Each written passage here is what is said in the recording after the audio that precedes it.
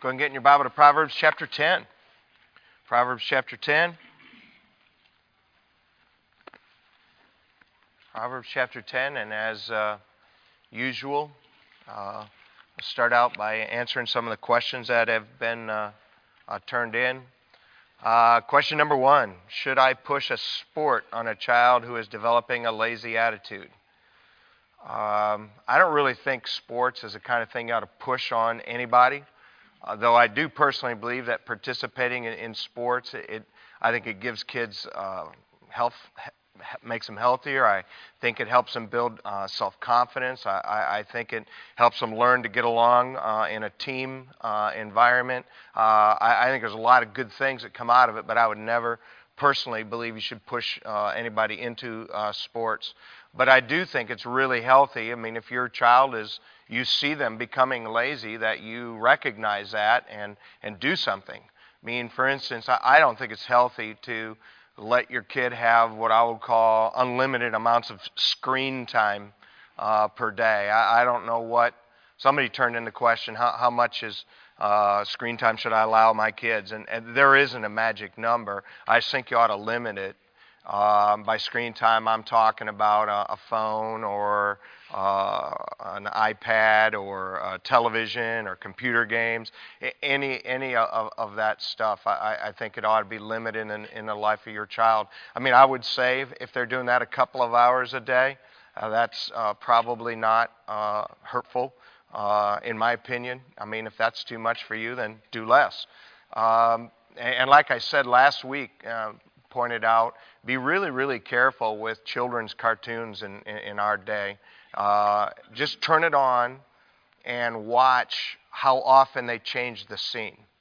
And they literally change the scene every 3 seconds, and what it is doing is it's actually building instead your child's lack of being able to concentrate and pay attention. You know, because sometimes you think, well, they're watching this and learn to pay attention. No, they're giving them something that fuels this dopamine rush all the time, and they learn to not pay attention. And so just be very, very careful. In my opinion, your child, from the time they're able to do anything, ought to have some chores around the house. And they ought to have some chores around the house they do for free, because they're part of the family. They ought to have some things you give them that are age appropriate to make some money. We'll talk about that a little bit more as time goes on. Look for hobbies that interest them. Remember, by and large, when your kids are young, whatever you're excited about, they're going to be excited about. And so I think when you have this mentality, I'm going to force my kid to do this and force my kid to do that, I think forcing them is always second. That's step 2. Always try to sell them and convince them. And if you can do that, you're better off. Now, there's going to be some things you're going to have to force them to do. That's just part of life. But, I just don't think that's always should be the first thing you do. You're playing soccer, don't do that. I just think there's better ways to handle yourself. Question number 2. A homeschool child keeps giving my public school child a hard time and insulting them for their education. What should I do? This is one of many teachable moments for your child. If you're a wise parent, one of the things you recognize is that your child is not teachable all the time. They're teachable in moments. And one of the moments when most people are teachable is when something's not going their way. And so instead of griping and whining about everything that happens that doesn't go your way or your kid's way, I want you to look at these as teachable moments. The first thing, you ought to be confident enough in how you chose to educate your children that it doesn't bother you if other people don't agree. In case you hadn't noticed, whatever system people choose to educate their system, everybody else who does it a different way is inferior. In case you hadn't noticed. Everybody who goes to a public school, all the others are inferior. If you go to Christian school, all the other ways are inferior. If you're homeschooled, that's just the way people roll, and then they try to just convince everybody else to do what they're doing. Recognize that, and you need to be confident enough that what you chose is the Lord's plan for your child. And you teach your children that. And this is a teachable moment. What I would say is that whatever way you choose to educate your children, you need to have your eyes open and understand that every one of those systems has its set of weaknesses that are inherent to that system. And you, as a parent, if you just stick your head in the sand and say, well, I'm sending my kids to a Christian school, I don't need to do anything, or whatever it is, you need to understand whatever the weaknesses are of that system, and you need to, for the sake of your children's future, you need to help them in that particular area. Pick the one that's right for your family. For us, our kids went to a conservative Christian school until we changed careers when I stopped being an engineer. And our choice was an economic one. It was, if we wanted to keep sending them to a Christian school, she would have had to go back to work. For us, our plan and it was more important to us that she be home. And in our particular case, my wife is a gentle soul. All three of our boys are aggressive boys. And they would have tied her up and not learned a thing. It's just wouldn't have been a good option for us. We sent them to a public school after that. It was a suburban school, and we were real happy with both systems while we were in them. And but I sat them down. We went to listen. You're going amongst the heathen. The teachers, the other teachers, but they don't know everything about everything. A lot of them, they don't even believe in Jesus. And whatever the system is, you got to prepare your child. And because not everybody, there's no silver bullet for if you do this and this and this and this, your kid will be everything they're supposed to be. There's no silver bullet. And so you need to be confident enough that the Lord sent you to do what you're doing, and you teach your children that in that teachable moment. Question number 3, when should we expose our children to unsaved friends and their kids? How about nursery?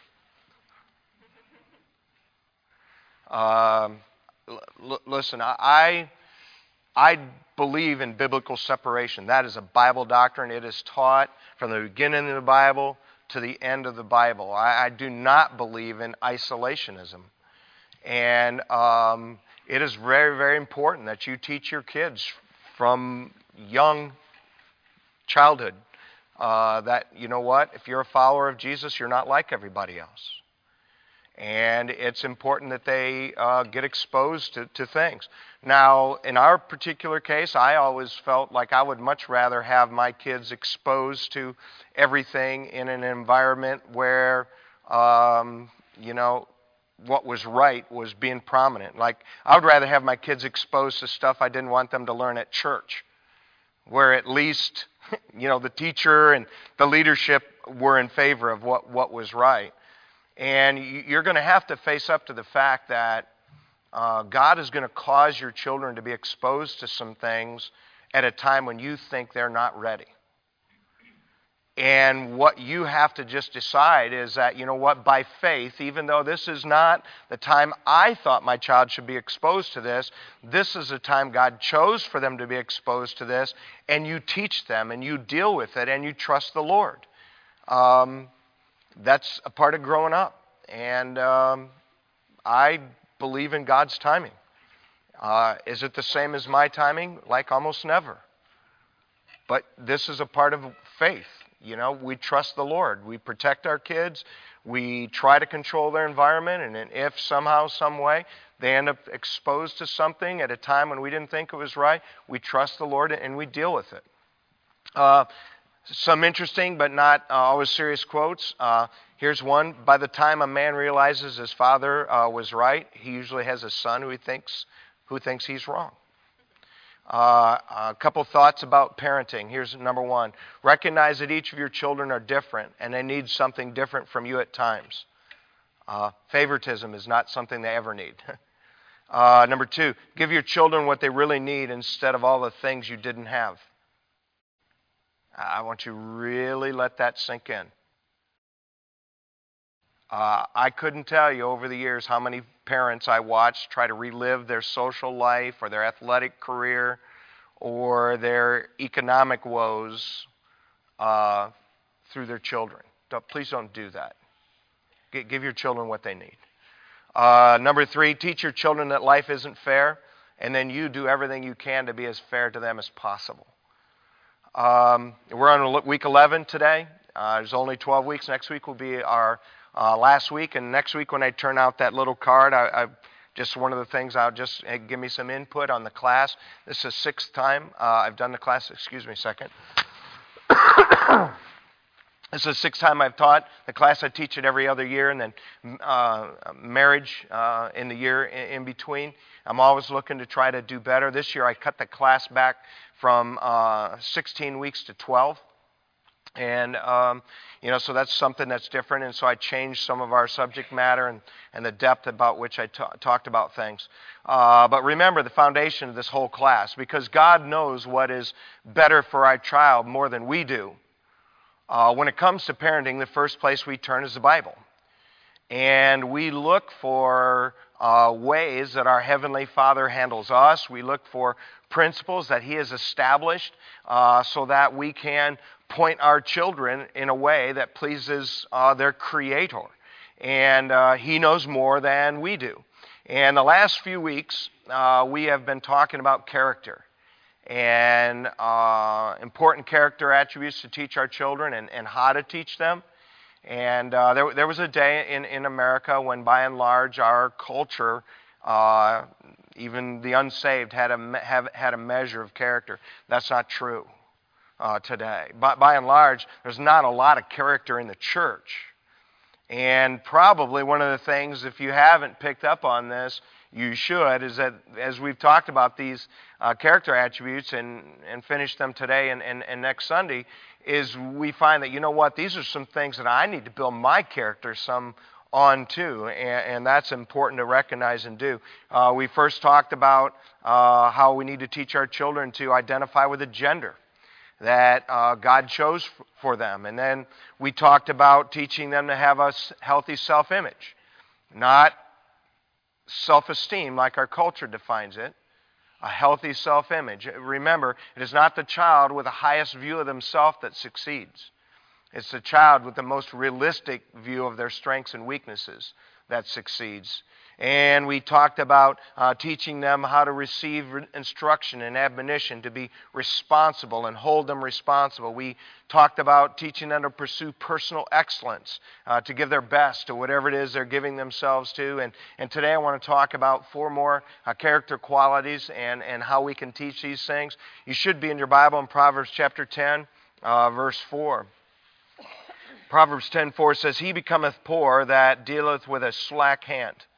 The hand of the diligent maketh rich." Notice your diligence is directly linked with what you're going to have in life. And that's number 1, teach them to be a good worker. Teach them to be diligent. Look at chapter 12 and verse 24. It says, "The hand of the diligent shall bear rule. Slothful shall be under tribute." Their diligence will have to do with whether they're a leader or a follower. Chapter 21.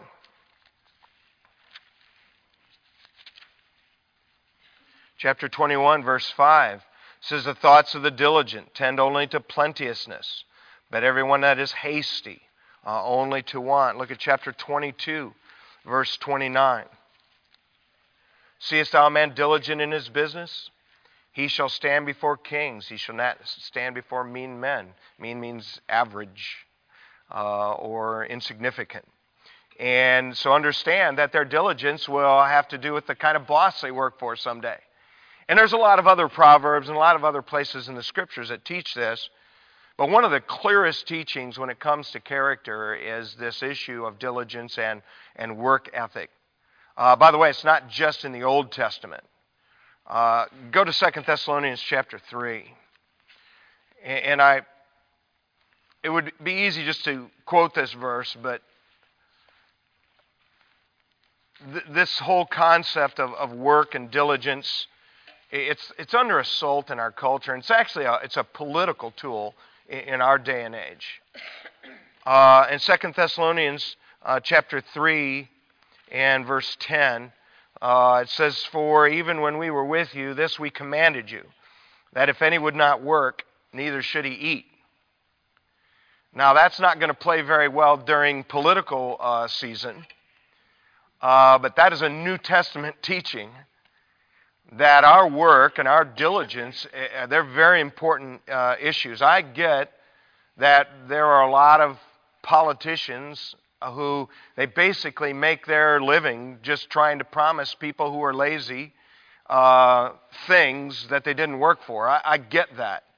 And I just want you to understand as we begin to think about this thought and teaching our children to be diligent and to be good workers, that whole political philosophy is a lie.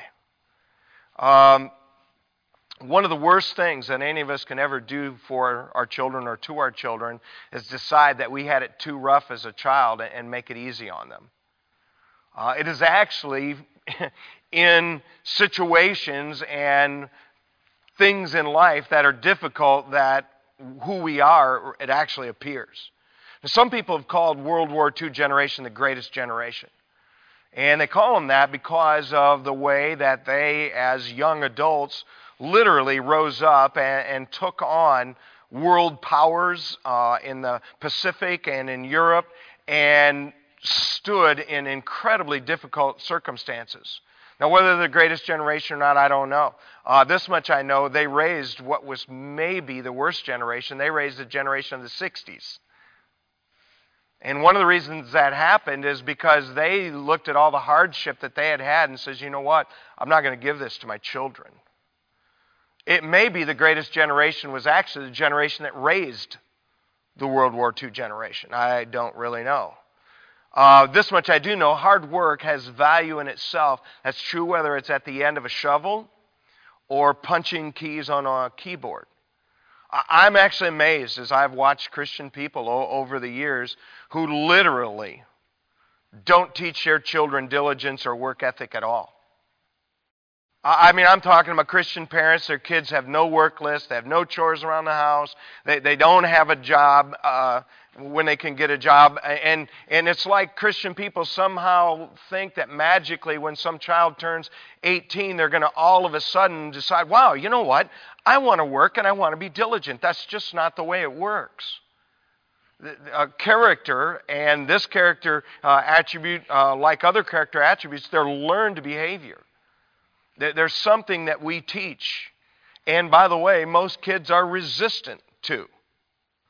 And it's not even just that Christian parents don't teach their kids this. They are resistant and fight against anybody who's trying to get diligence and hard work out of their children. They're angry at coaches who run the kids hard. They're angry at teachers who have demanding homework schedules. And I'm just telling you, if you just listen to the whining of your children when it comes to this issue of diligence and work ethic, you're going to raise a lazy adult.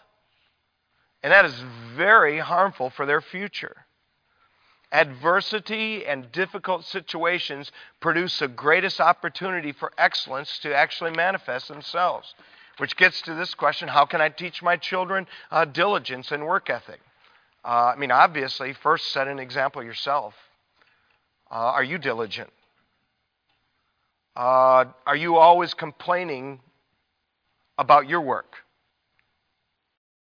Do you fight against anybody who's trying to get you to work or work harder? I would recommend that when you discipline your children, never use productive work as discipline. Now, if you want to use work as discipline, have it be unproductive work or have it be somebody else's work, but never have their work be a part of discipline. You don't want to attach this negative image to good work. I mean, that's an important mentality, and it's a mentality most of us don't have. On the farm, I mean, my sister she would make them dig a hole, fill it up. I mean, that's good punishment. Wasted work. Have age-appropriate chores around the house. I mean, I'm talking about like when they're 4 and 5. You know, live with the fact that they don't make their bed as well as you. It's okay. It's more important they learn to make their bed. Age-appropriate chores around the house from the time. There's some that I think that you should not pay them for. Because they're a family member. And there's other things that I think that you should give them an age-appropriate wage to do too. When they're in school, don't let them come home and play without doing their work. Let them come home, okay, let them relax 5 or 10 minutes or whatever. Make them finish their schoolwork first. Make them finish their chores first, and then let them play. Say, why? You're teaching them an attitude. This is really, really important. Ought to start from the time they're very, very young. We made our boys start mowing grass at about 10. We got them a paper route when they were 10. I'm going to just tell you, when they're working at that age, you might as well, it's like a second job for you as a parent. You know, they're going around the neighborhood and throwing the papers in places they don't belong. And, doing all the things that kids do. They don't do it because they're bad. They do it because they're immature.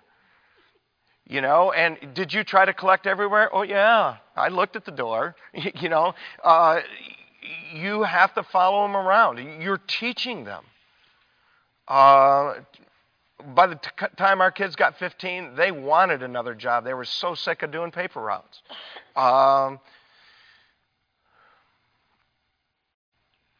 Pick a wake-up time and enforce it.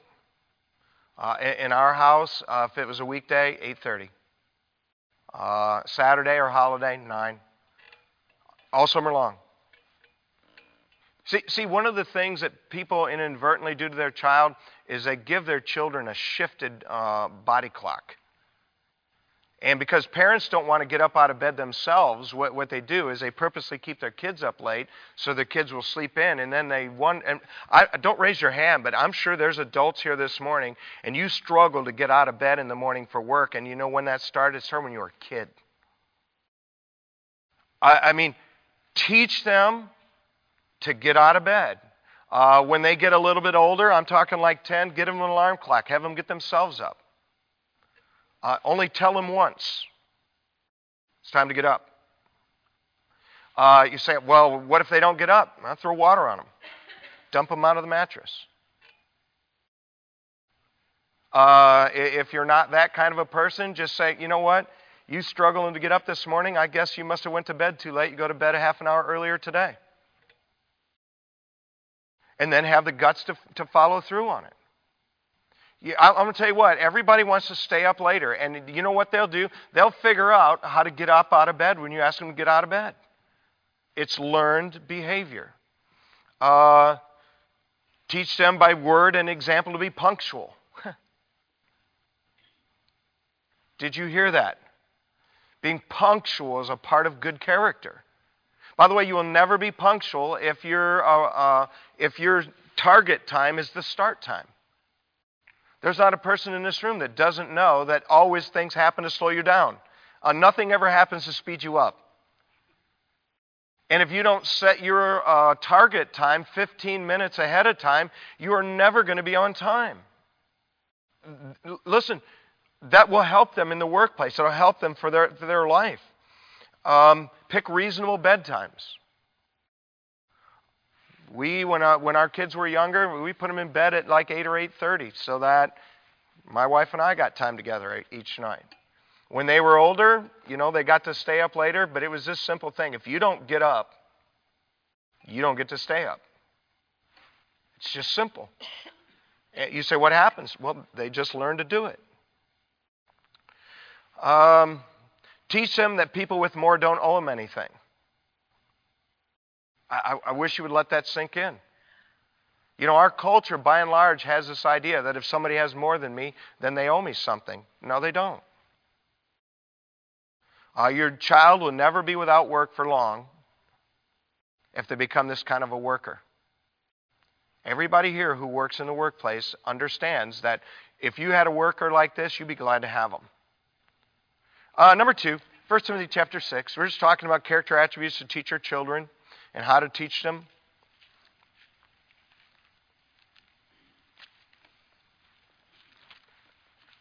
And as you've heard me say so many, many times, you get eternal life by believing in the Lord Jesus Christ. But you will live well in this life when you live your life in the manner God taught us to live our life. It is a terrible thing to me as I watch out and look over biblical Christianity and I see people who have faith in Jesus Christ and no character. which basically means you're going to die and go to heaven and live miserably while you're here. I don't think that's what God intends. He intends something better for us, both now and then. 1 Timothy chapter 6, verse 17. Paul here says to Timothy, he says, charge them that are rich in this world, that they be not high-minded, nor trust in uncertain riches, but in the living God, who giveth us richly all things to enjoy. Did you notice why God gives us what He gives us? To enjoy them. Here's the second thing. Teach your children God intended this life to be enjoyable. I get that our world and culture makes fun the goal. That's not what I'm implying. What I'm trying to say is that living a life that God described us for to live, it's supposed to be enjoyable. And you're never going to enjoy the Christian life if you're just constantly dwelling on what you can't do instead of what you get to do. It's terrible to me that sometimes parents don't adorn following Christ with the most important thing that everybody understands. That's a smile. Listen, a smile is the same in every language. And your children, they watch you do your ministry. They watch you live your Christian life. They watch you live, and they're watching, and they're either deciding, you know what, the way my mom and dad are living, following Christ, it's either producing a life that they're enjoying, or, wow, it's making them miserable. Why would I want it? And so you need to teach them that life and the Christian life, it is to be enjoyable. Yes, there's solemn things. Yes, there are dark moments. Yes, there are difficult things. Yes, life is hard in a world that is broken by sin. Yes, that's all true. But I want to tell you, by and large, life and ministry, you know what? It's supposed to bring joy to us. Jesus is the one who said, these things have I spoken unto you, that my joy might remain in you, and that your joy might be full. Listen, if Jesus didn't live a joyful life, that wouldn't have meant anything. And yet we know from Isaiah 53, he was also a man of sorrows and acquainted with grief. And we could spend hours talking about the hardships of his life. But you know what he always had somehow on his face, by and large? He just had a smile. He enjoyed. He got joy out of doing what he was there to do. How can you say, Brother Wally, how can I teach my children to be positive and to find more joy in life? Now, I get that this is easier for some people than others. There's some people, and I get it, just out of the womb, you're like, whoa, it's me, and I get that, and you got to face it and deal with that. But all of us need to work on this. How can I teach my child to be more positive and find joy in life? First thing, I would make it a matter of prayer and effort in your own life. You know what? If you live in your Christian life is not producing a joyful life, there's something wrong with the way you're living, or something wrong with the way you're looking at your life. Make it a matter of prayer. Say, Lord, what is it? Why am I not living with the joy you intend for me to have? Are you a positive person? Do your kids, do they watch what you do for the Lord and, it's church time. Ministry. Listen, that's not helping them. How do I teach them? When you talk about the things you do, talk about what you get to do, not you have to do. We get to go to church. We have to go to church. They're two different statements. Always talk about what you get to do. How about this? Stop acting and talking like your work is the most miserable part of your life. Honestly, you sit at the dinner table, and we would sit at the dinner table and go around the table and let everybody take a turn and talk about what happened during their day and all that. You would say, some kids are going to walk away and think, wow, you know what? My mom or my dad, they've got the worst job in the world. Because that's all you ever talk about. How about this? Point out positive people, positive things around them. How about this? Work on teaching them to appreciate what they have. So how can I do that? Get them around somebody who's got less. Until your children are exposed with somebody who has less, they're going to think that they don't have enough. Psalm chapter 15. And by the way, and I say this every week, I mean, you've got years to work on this stuff. You know, God made human children develop slowly, unlike every other mammal. I mean, man, our kids are helpless for years and years, and they're mostly helpless for several years after that. And then they're still actually helpless, but they think they're not. And you know, God purposely, you've got time. Work on this. You're building their character. This to me is an interesting section of the Psalms. Psalm 15, verse 1 says, Lord, who shall abide in thy tabernacle, and who shall dwell in thy holy hill? So basically the psalmist says, Lord, who are you going to reward? Who's going to have something special from you? He's going to list some qualities. He that walketh uprightly and worketh righteousness, speaketh the truth in his heart. He that backbiteth not with his tongue, nor doeth evil to his neighbor, nor taketh up a reproach against his neighbor, in whose eyes a vile person is condemned, but he honoreth them that fear the Lord. And here's the one I want to pause on today. He that sweareth to his own hurt and changeth not. Somebody who gives their word and keeps their word even if it's not easy and hurts them to keep it. I'm going to call this quality being dependable. And it has several aspects to it. This is one aspect of being dependable. Your word is good. I think when we think about dependable in our children, how about this? Consistent. Consistent in their mood, consistent in their attitude. I think everybody here knows how much more difficult it is to deal with and live with and work with somebody who is just like this. That's not a dependable person. Valuing punctuality. I mean, those are all dependability qualities. God's always on time. God is always consistent. God always keeps his word. And as we think about this and dependability, it's really kind of one of the opposites of selfishness. And so if we're going to teach our children to be dependable, one of the things we're going to have to battle with them is their own selfishness.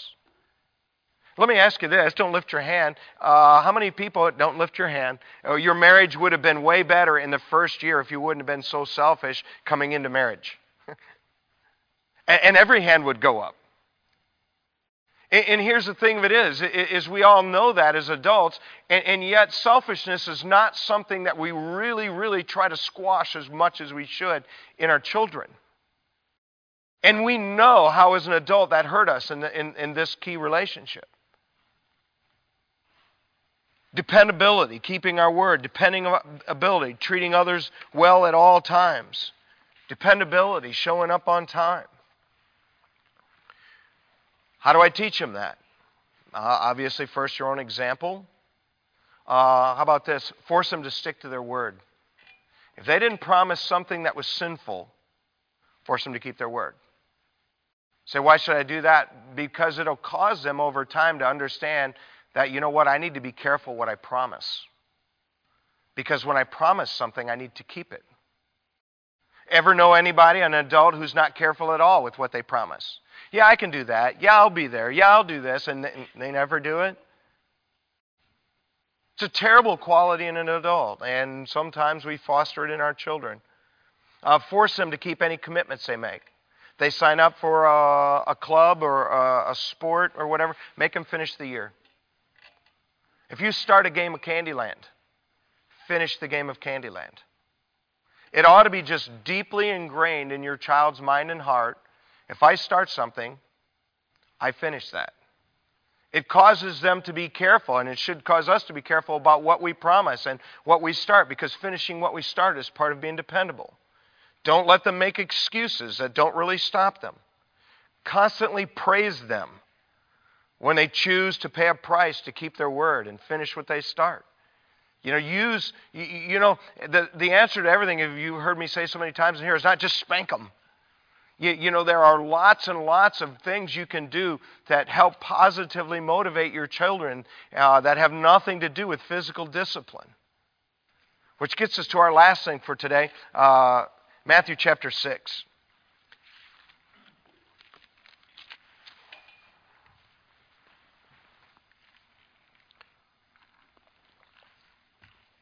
And I don't know what you think about when you think about character qualities like that. These are the kind of things that I'm constantly working on in my own life and trying to always do a better job at. You know, keeping what I say I'm going to do, being where I say I'm going to be, finishing everything I decide to start. You know, I hope your house is not just one big record of unfinished projects. Stop starting stuff, finish it. Matthew chapter 6, there'll be our last thing for today. It says in verse 24, Matthew 6:24, Jesus says, "No man can serve two masters, for either hate the one and love the other, or else he will hold to the one and despise the other. You cannot serve God and mammon." And mammon, by the way, that's riches. And just circle that little word in your Bible and write in the margin, riches. Jesus says you cannot serve God and riches. Here's the fourth thing. Teach them how to manage your money. Two things can never be in the throne of our life. You cannot have Jesus and money in the throne in your life. It is just impossible. And if we had time, we'd turn to 1 Timothy chapter 6 and see how Paul warned Timothy that a lot of people have erred from their faith because of covetousness.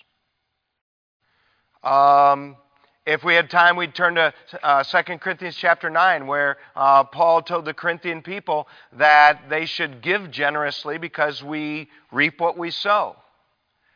And God loves a cheerful giver. Everybody here understands the importance of money. I mean, I know there's people here and you say, money's not important to me. Yes, it is. If you didn't have any, you'd care a lot about it. Money's like oxygen. Everybody needs some. And one of the biggest problems in life is the inability to manage money. By the way, you can make hundreds of millions of dollars and end up broke. Ask Mike Tyson. See, the answer is not, I just need more money, because if you don't manage what you have well, you wouldn't manage more well. And managing our money is learned behavior. Now, it is linked in some degree. If you remember, one of the things we talked about in this class early on is teaching our children self-control. And self-control is an issue when it comes to how we handle our money. But if you're going to teach your children to handle their money, they're going to have some self-control, and it's going to begin with your own example to them. Say, Brother Wally, how can I teach my children to manage their money well, to build their character in this area? Obviously, a good example in you. The average American household that has credit card debt, from what I understand, has $13,000 in credit card debt. And from what I understand, 1/3 of those people pay 20% interest on their credit card debt. And the average American household with credit card debt, from what I understand, pays $210 a month in interest. That's before they get to any principal. If you haven't noticed on your credit card, whatever the minimum payment is, it means that you will forever, all your life, be paying on that.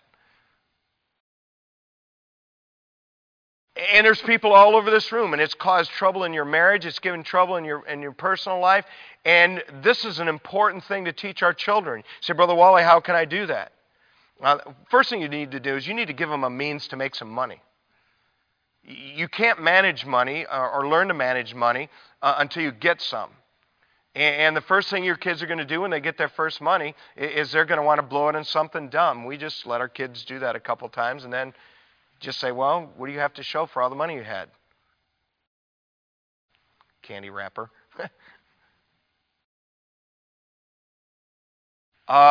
Teach them to tithe. The very first time that they get any money, you sit down, you explain it to them. And by the way, don't teach them, don't say something like, you know what, if you don't give God the first tenth, He'll get it from you. Why don't you teach them like this? Say, listen, you know what? We tithe because the health to work comes from God, the job to work comes from God, and the skills to be able to work comes from God. We acknowledge God. We just by faith say, you know what? I'm going to be better off at 90% than I am with all of it. Why don't you teach them that instead? Well, you're robbing God. Okay, you are, but why do you always use the negatives to teach? Why can't we all use the others also? Make sure they don't get some things they want. Don't you buy them everything they want, and don't let their grandparents buy them everything they want. Say why? There's not an adult here who gets everything they want. And you will be ill-prepared as an adult if your entire childhood was spent getting everything you want. Make them save something. When I was growing up, my mom used to make me save 50%. Used to burn my bunions. Now, I didn't grow up in a Christian home. I didn't have to tithe, so I at least had 50% to spend. But when I got in college, I was glad that money was there. Make them save something. Open up an account at the bank with them. Teach them. When they want something big, make them participate in it. I want a bike. Okay, you save up half. These are life principles. It's not like necessarily for most people that $50 or $70, that's half of a bike, is going to make or break your family. You could afford the bike, but you don't do that because you're trying to teach them, you know what? You need to have more than an immediate gratification attitude when it comes to spending your money.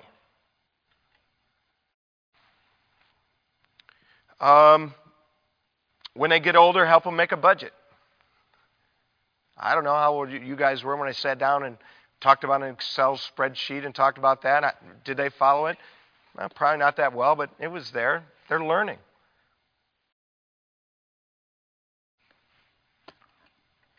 How about this? Point out good and bad examples of people handling their money around them. Yeah, listen, people that have more generally handled their money better. Not always. There's a few lottery winners, but nearly always. Teach your children that. Talk to them a little bit about how your family money works. Help them, prepare them for life. And I have to stop there, and I actually went a minute over.